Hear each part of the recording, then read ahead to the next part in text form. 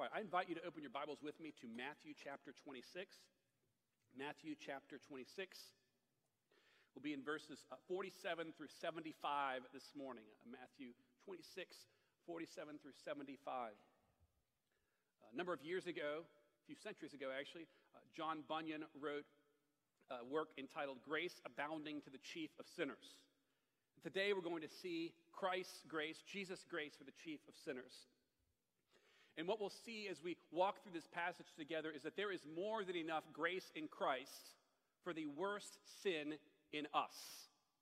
There's more than enough grace in Christ for the worst sin in us. So Matthew chapter 26, we'll begin reading in verse 47.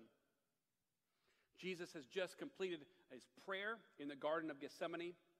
Verse 47, while he was still speaking, Judas came, one of the 12, and with him a great crowd with swords and clubs from the chief priests and the elders of the people. Now the betrayer had given them a sign saying, "The one I will kiss is the man, seize him." And he came up to Jesus at once and said, "Greetings, Rabbi," and he kissed him. Jesus said to him, "Friend, do what you came to do." Then they came up and laid hands on Jesus and seized him. And behold, one of those who were with Jesus stretched out his hand, and drew his sword, and struck the servant of the high priest and cut off his ear. Then Jesus said to him, "Put your sword back into its place. For all who take the sword will perish by the sword. Do you think that I can't appeal to my Father, and he will at once send me more than 12 legions of angels? But how then should the scriptures be fulfilled that it must be so?" At that hour, Jesus said to the crowds, "Have you come out as against a robber with swords and clubs to capture me? Day after day I sat at the temple teaching, and you did not seize me. But all this has taken place that the scriptures of the prophets might be fulfilled." Then all the disciples left him and fled. We'll stop there for now. The first 4 words in our English Bibles are "in the beginning, God." And the first thing that we find God doing is creating. And how is it that God creates? How is it that he creates the universe and creates humanity? He does it by speaking. In the beginning, God, and God said, "Let there be light," and there was light. He brought all things into being by his word, and he accomplishes his redemptive plans through his word. We find ourselves in this text in the middle of a much darker weekend than we've experienced the last couple of weeks. The darkest weekend in history.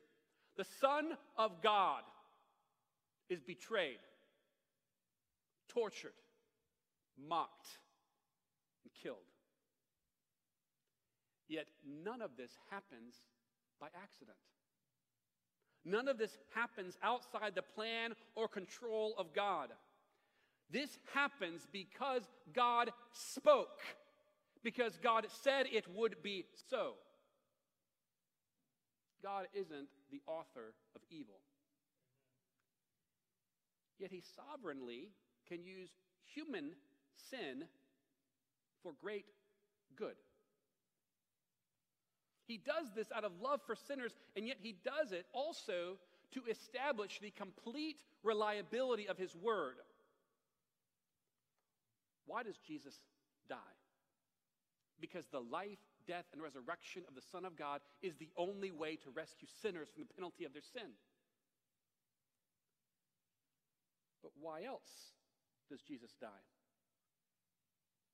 Because God so loved the world that he gave his only begotten Son, so that whoever believes in him will not perish, but will have everlasting life. Why does Jesus die? Why does he die this way? Here, Jesus gives us another answer: so that the scriptures might be fulfilled. You see, God's word represents his kingly authority. And the king who rules over all things speaks with a sovereign word. What God says will happen, will happen. What God declares will be, will be. Judas think about this, walked in to the Garden of Gethsemane as Christ wept and prayed to betray Jesus because God declared that it would be so, that the scriptures might be fulfilled. And so one thing we see here in the midst of all that God is doing is that his word will come to pass. It's not a word like our words that can change. It is an unchanging, unfailing, sovereign word. And the first thing we see in this moment is a trap. Now, if I were the king, if I were the creator, I'd choose a different way to make my word, my will known. If I were the genius who could speak everything into being, I'd think of a different way maybe to do this. Because what we have here is a travesty. Jesus has been praying, weeping. His disciples have been sleeping, and he wakes them up with an ominous prediction. See, my betrayer is at hand. And then verse 47, while he's still speaking, in comes Judas. Matthew paints a picture to help us understand how dirty this moment is. Judas, verse 47, is one of the 12. Now, Jesus has a good number of people who have bought into his ministry, but the 12, they're the closest. They've walked where Jesus walked. They've eaten what Jesus has eaten. And then what sign does Judas choose to betray Jesus? A kiss. Now, this is the first century handshake. This is how they greet one another. In the epistles, Paul says, greet one another with a holy kiss. A kiss on the cheek is a traditional way for a friend to greet a friend. Now, Judas could have tackled Jesus, but he doesn't.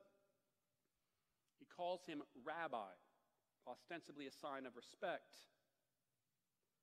But in doing this, he signals the end of their relationship. You see, in a relationship between disciples and teachers, disciples aren't permitted to greet their teacher first. By greeting Jesus first, he demonstrates he no longer considers him his rabbi. It's an insult, a breach of etiquette. Jesus responds by calling Judas what? Friend. Now, it's obvious that Judas is no friend to Jesus. Matthew tends to use the term friend with irony. Judas ought to be Jesus' friend, but is anything but. Now, Judas isn't by himself. With him are a great crowd with swords and clubs. Verse 47 tells us they're from the chief priests and elders. They're official representatives of Jewish authority. It's corrupt law enforcement representing corrupt government. John's gospel tells us there are also Roman soldiers here, along with these Jewish soldiers. The word he uses is band or cohort, which is 1/10 of a legion. That's 600 soldiers.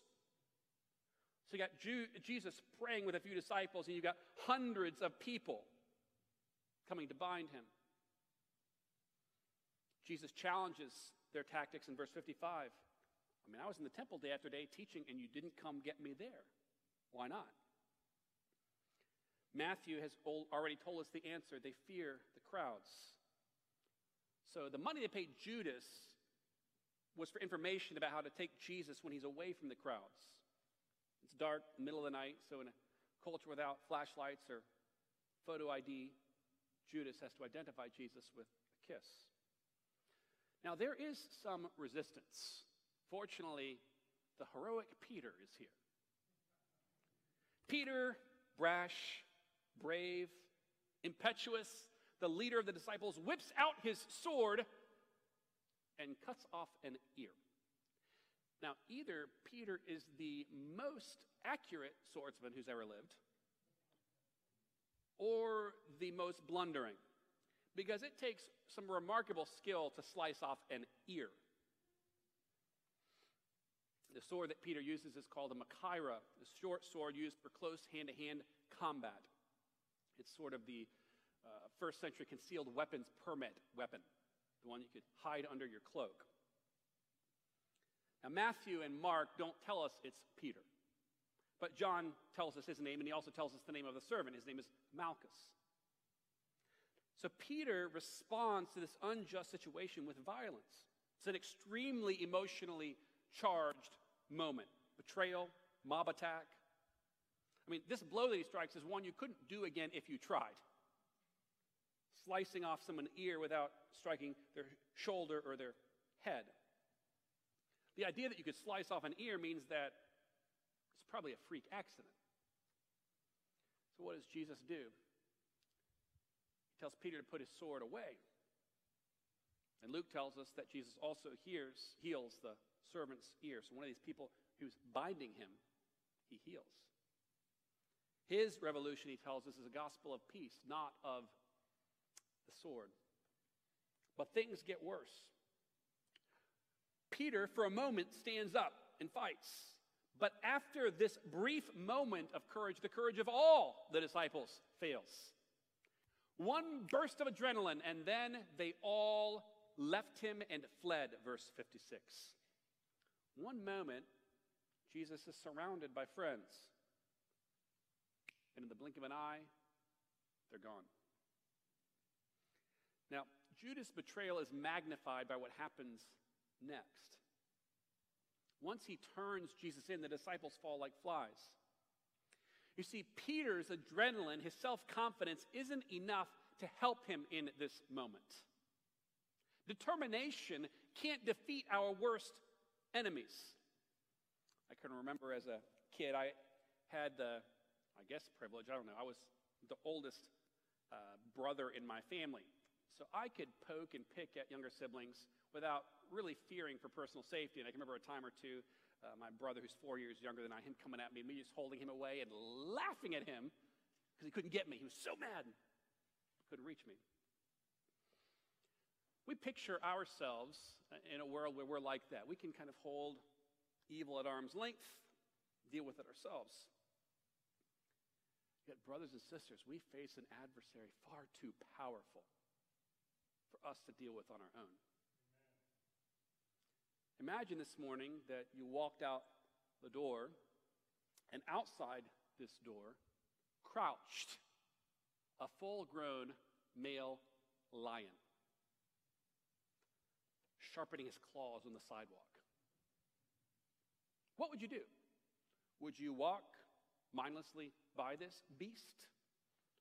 Or would you at least pause and consider the wisdom of walking by him? He looks a little bit hungry. Are you sure you want to walk this way? Yet these are the very terms that Scripture uses to describe our adversary. Like a roaring lion seeking whom he may devour, and we walk by this beast mindlessly, failing to consider the danger to our souls. But even worse than this, we all live with Judas as well. Our flesh, our old nature seeking to betray us. Paul talks about this in Romans 7. For I do not do the good I want, he says, but the evil I don't want is what I keep on doing. Now, if I do what I don't want, it's no longer I who does it, but the sin who dwells within me. So if you take this remarkably powerful enemy outside, and you've got this traitor inside the camp, we're doomed. You don't have to be too bright to realize we are not up to this task. This is why we need Jesus. This is why we need the Lion of Judah to intervene on our behalf. Because the foe is too powerful, and there's someone within us seeking to betray us. This is why the Presbyterian evangelist John Wilbur Chapman wrote these words, Jesus, what a friend for sinners. Friends may fail me, traitors. Foes assail me. He, my Savior, makes me whole. And yet we've said in all of this darkness, God's word will go forward. Why do these things happen? Why does Judas betray Jesus? Why does Peter deny Jesus? Why do the disciples flee? That the scriptures should be fulfilled. It's so important that Jesus says it twice. He asks the question in verse 54 and answers it in verse 56. All this has taken place that the scriptures of the prophets might be fulfilled. You see, there's not a single word of all God's promises that fails to come to pass. God's word is completely reliable. Jesus takes this moment in the midst of all this turmoil, in the midst of all this evil, and points us to this truth. God's word never fails. It never has, and it never will. The mob isn't here because Jesus has lost control of his disciples and he's a helpless victim. This mob and these soldiers are here because God said they would do this. The scriptures must be fulfilled. Jesus will be taken on this day not merely because Judas and the high priest want to do it, but because God said it would happen this way. You see, even in the darkest moments of history, when we cannot see the hand of God at work, God is working in every circumstance, bringing about good, even though our intentions may be evil, bringing about light even in the midst of darkness, bringing about his redemptive purposes even through the evil deeds of an unruly mob.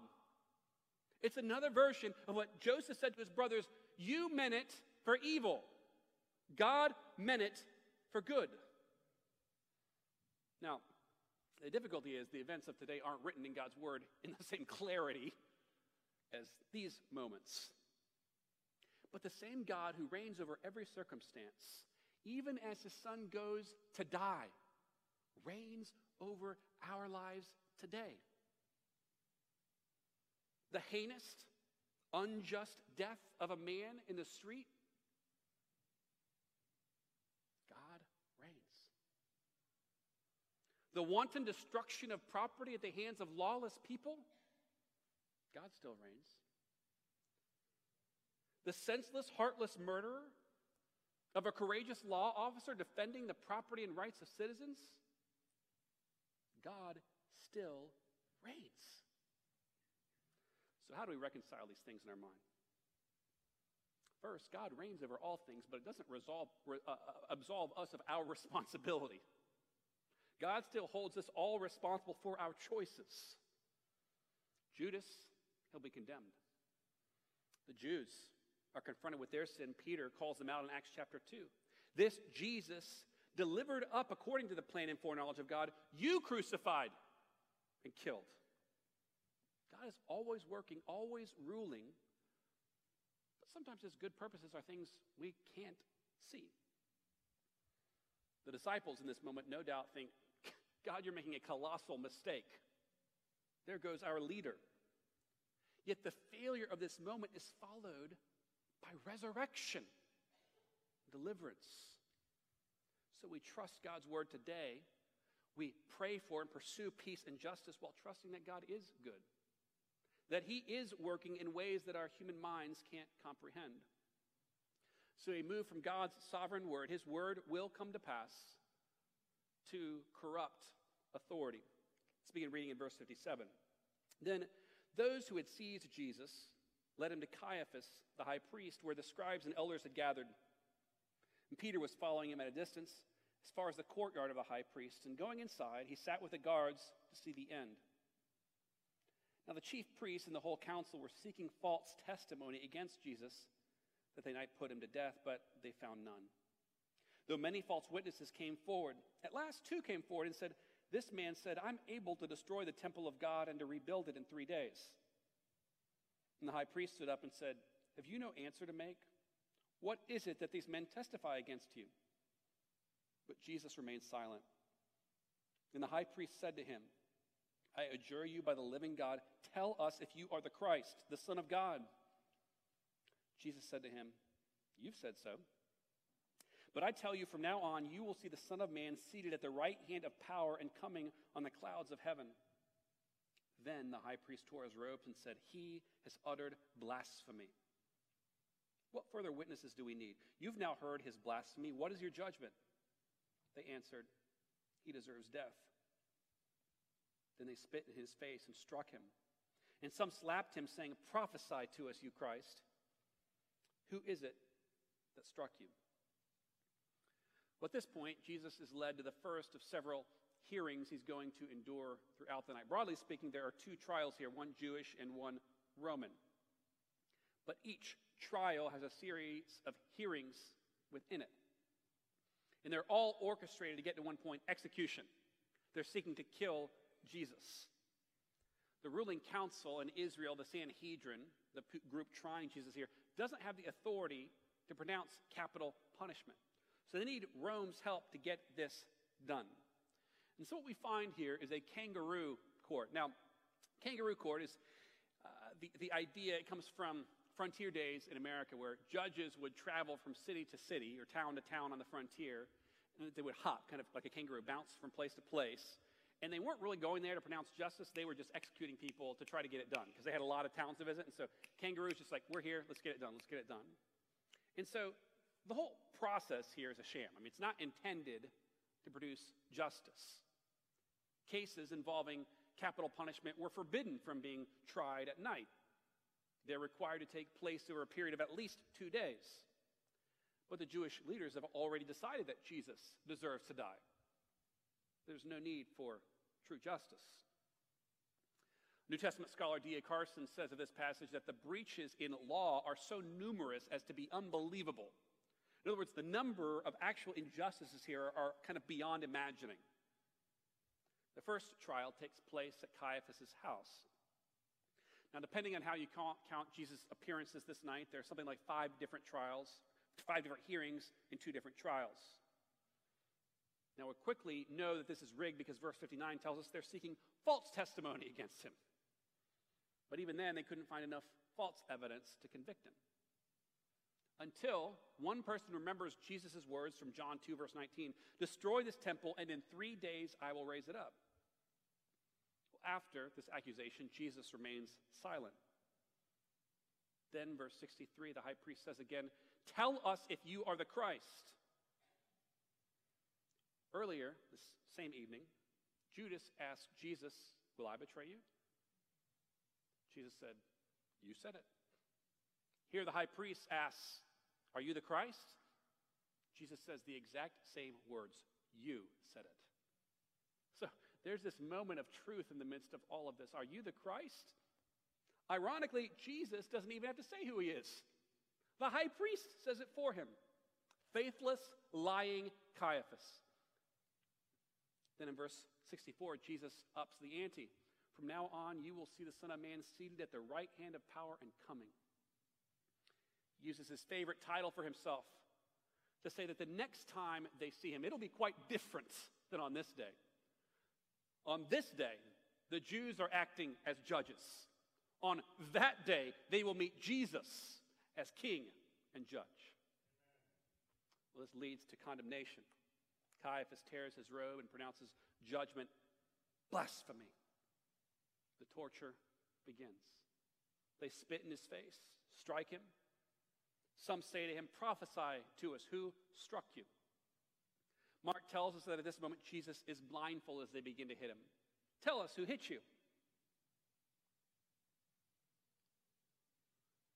We live in a day not unlike this day, where lawlessness goes and yet Christ reigns. The Jews here are breaking all kinds of laws to pronounce Jesus guilty. They go to extreme extent to prove that what he claimed is false. Jesus says he'll come in power. They blindfold him and ask him to demonstrate his power, to prophesy.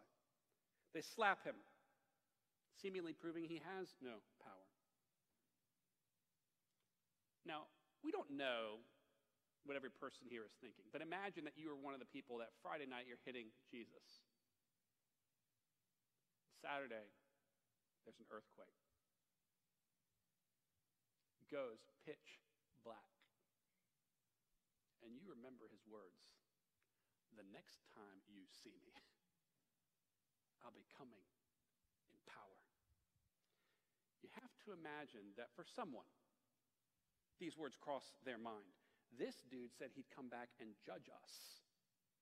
And holy cow, this just got scary. The edge of fear has to creep in that Jesus will return and judge. Yet in this moment, they're abusers. The disciples even end up being complicit, especially Peter. He's going to observe what happens and deny that he knows Jesus. Verse 69. Now, Peter was sitting outside in the courtyard. A servant girl came up to him and said, "You also were with Jesus the Galilean." But he denied it before them all, saying, "I don't know what you mean." And when he went out to the entrance, another servant girl saw him, and she said to the bystanders, "This man was with Jesus of Nazareth." Again, he denied it with an oath. I don't know the man. After a little while, the bystanders came up and said to Peter, certainly you too are one of them, for your accent betrays you. Then he began to invoke a curse on himself and to swear, I don't know the man. And immediately the rooster crowed. And Peter remembered the saying of Jesus, before the rooster crows, you will deny me 3 times. And he went out and wept bitterly. And before this moment, we left Peter in verse 58. He's following Jesus, kind of observing from a distance. Now we find him in verse 69. He's sitting outside in the courtyard. Now, I don't know what life at your house is like. Some of you have young kids, some of you don't, but it's hard to eat a snack in privacy. I mean, the minute you hear that something open, it's like they come running from every corner of the house. Dad, what you got? It's hard to get a moment's peace, a moment of privacy. And you can imagine you're standing there and, I don't know, you're caught and nothing. I mean, Peter's caught by a little girl. A little girl spots him and says, hey, don't you know Jesus? He runs in fear, denies. He walks a little bit further away, and then it's another little girl. A little girl catches him. And these pesky servants, they're too observant. They don't even keep their opinions to themselves. The first one asks Peter, do you know him? The second one is worse. She tells everyone else, hey, I think that's one. Peter denies, and this time swears he doesn't know Jesus. In fact, he doesn't even deign to use Jesus' name. What does he say? I don't know the man. Apparently, the crowd talks it over, and they're like, yeah, that's the dude. That's one of them. So the whole crowd comes up to Peter, verse 73. Certainly you're one of them, for your accent betrays you. Now, Peter's from Walterboro. He's in Manhattan. They don't talk the same there. His accent is giving him away. Peter's terrified. He's watching what's happening to Jesus. What's happening to him? He's being spit on, beaten, pronounced guilty. Mob is angry. I mean, you see mob justice. It's not justice. They're happy to string someone else up right along with Jesus. So Peter really denies Jesus. He cursed himself and to swear, I don't know the man. Again, he won't even say his name. This same evening, he's professing, even if everyone else flees, I won't. Even if it means dying with you, Jesus. And now, he won't even say his name. Verse 74, conviction sets in immediately. Oh, Jesus. Jesus knew. Immediately the rooster crows. Again, his word comes to pass. And at this moment, Peter begins to think clearly again. The rooster crows, and what happens next? Peter remembered. He remembered the saying of Jesus, and he went out and wept bitterly. Not long before, Jesus was weeping in the garden while Peter slept. Now Peter weeps. This is the greatest failure in a life full of failure. And yet, in the midst of all of this darkness, in the midst of this weeping, there is a note of hope. 7 weeks later, just fast forward, 7 weeks later, we find this same cowardly person in Jerusalem preaching, boldly witnessing publicly to his faith in this one, in this Jesus. And after his sermon, he's treated much like Jesus was treated.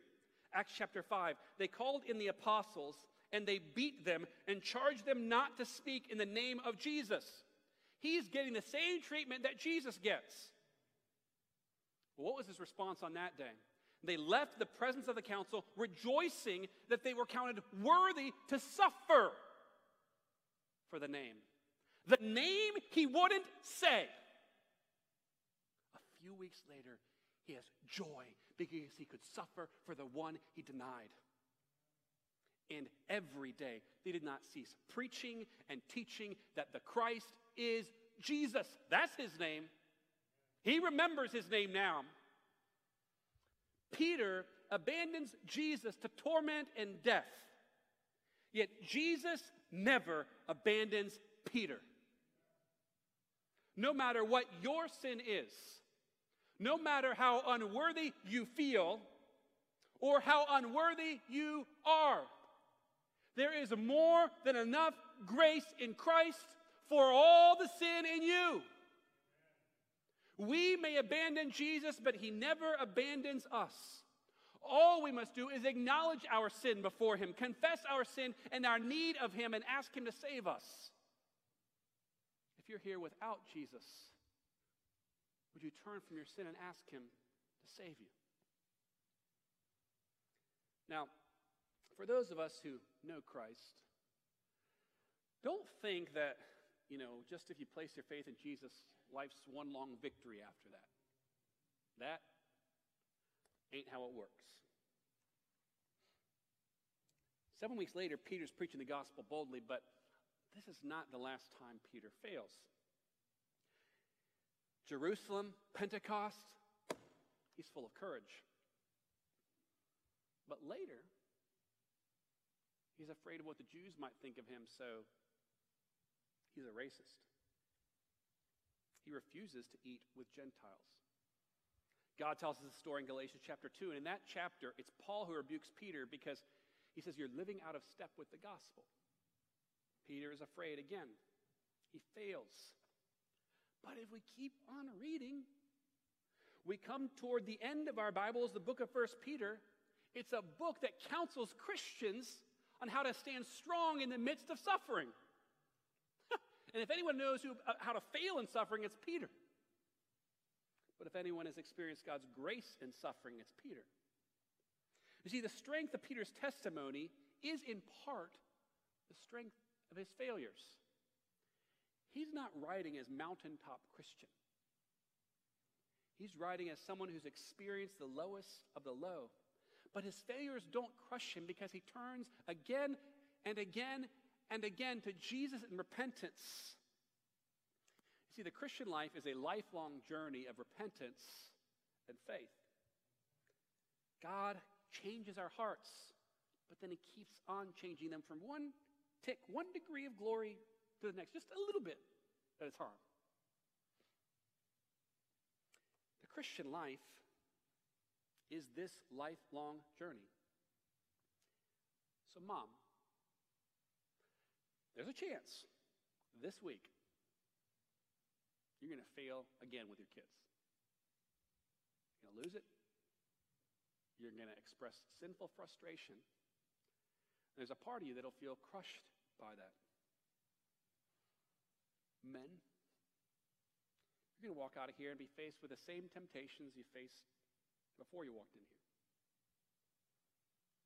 And Monday may bring with it failure and discouragement. And when you're crushed under the weight of your guilt, that isn't the end of the story. For kids, when you find yourself sinning so badly, same way, and you want to ask, how can I keep doing the same stupid stuff? Remember Peter. And then remember Jesus. Peter does not succeed, but Jesus does. And through Jesus, anyone can. Peter's life is a testimony to the terrible nature of our sin, but ultimately to the greatness of the grace of God in Christ. So let's take a moment now and respond to God's word in repentance and faith. Let's cry out to God that we can both know and experience the grace of God in our sin. Let's go to him now.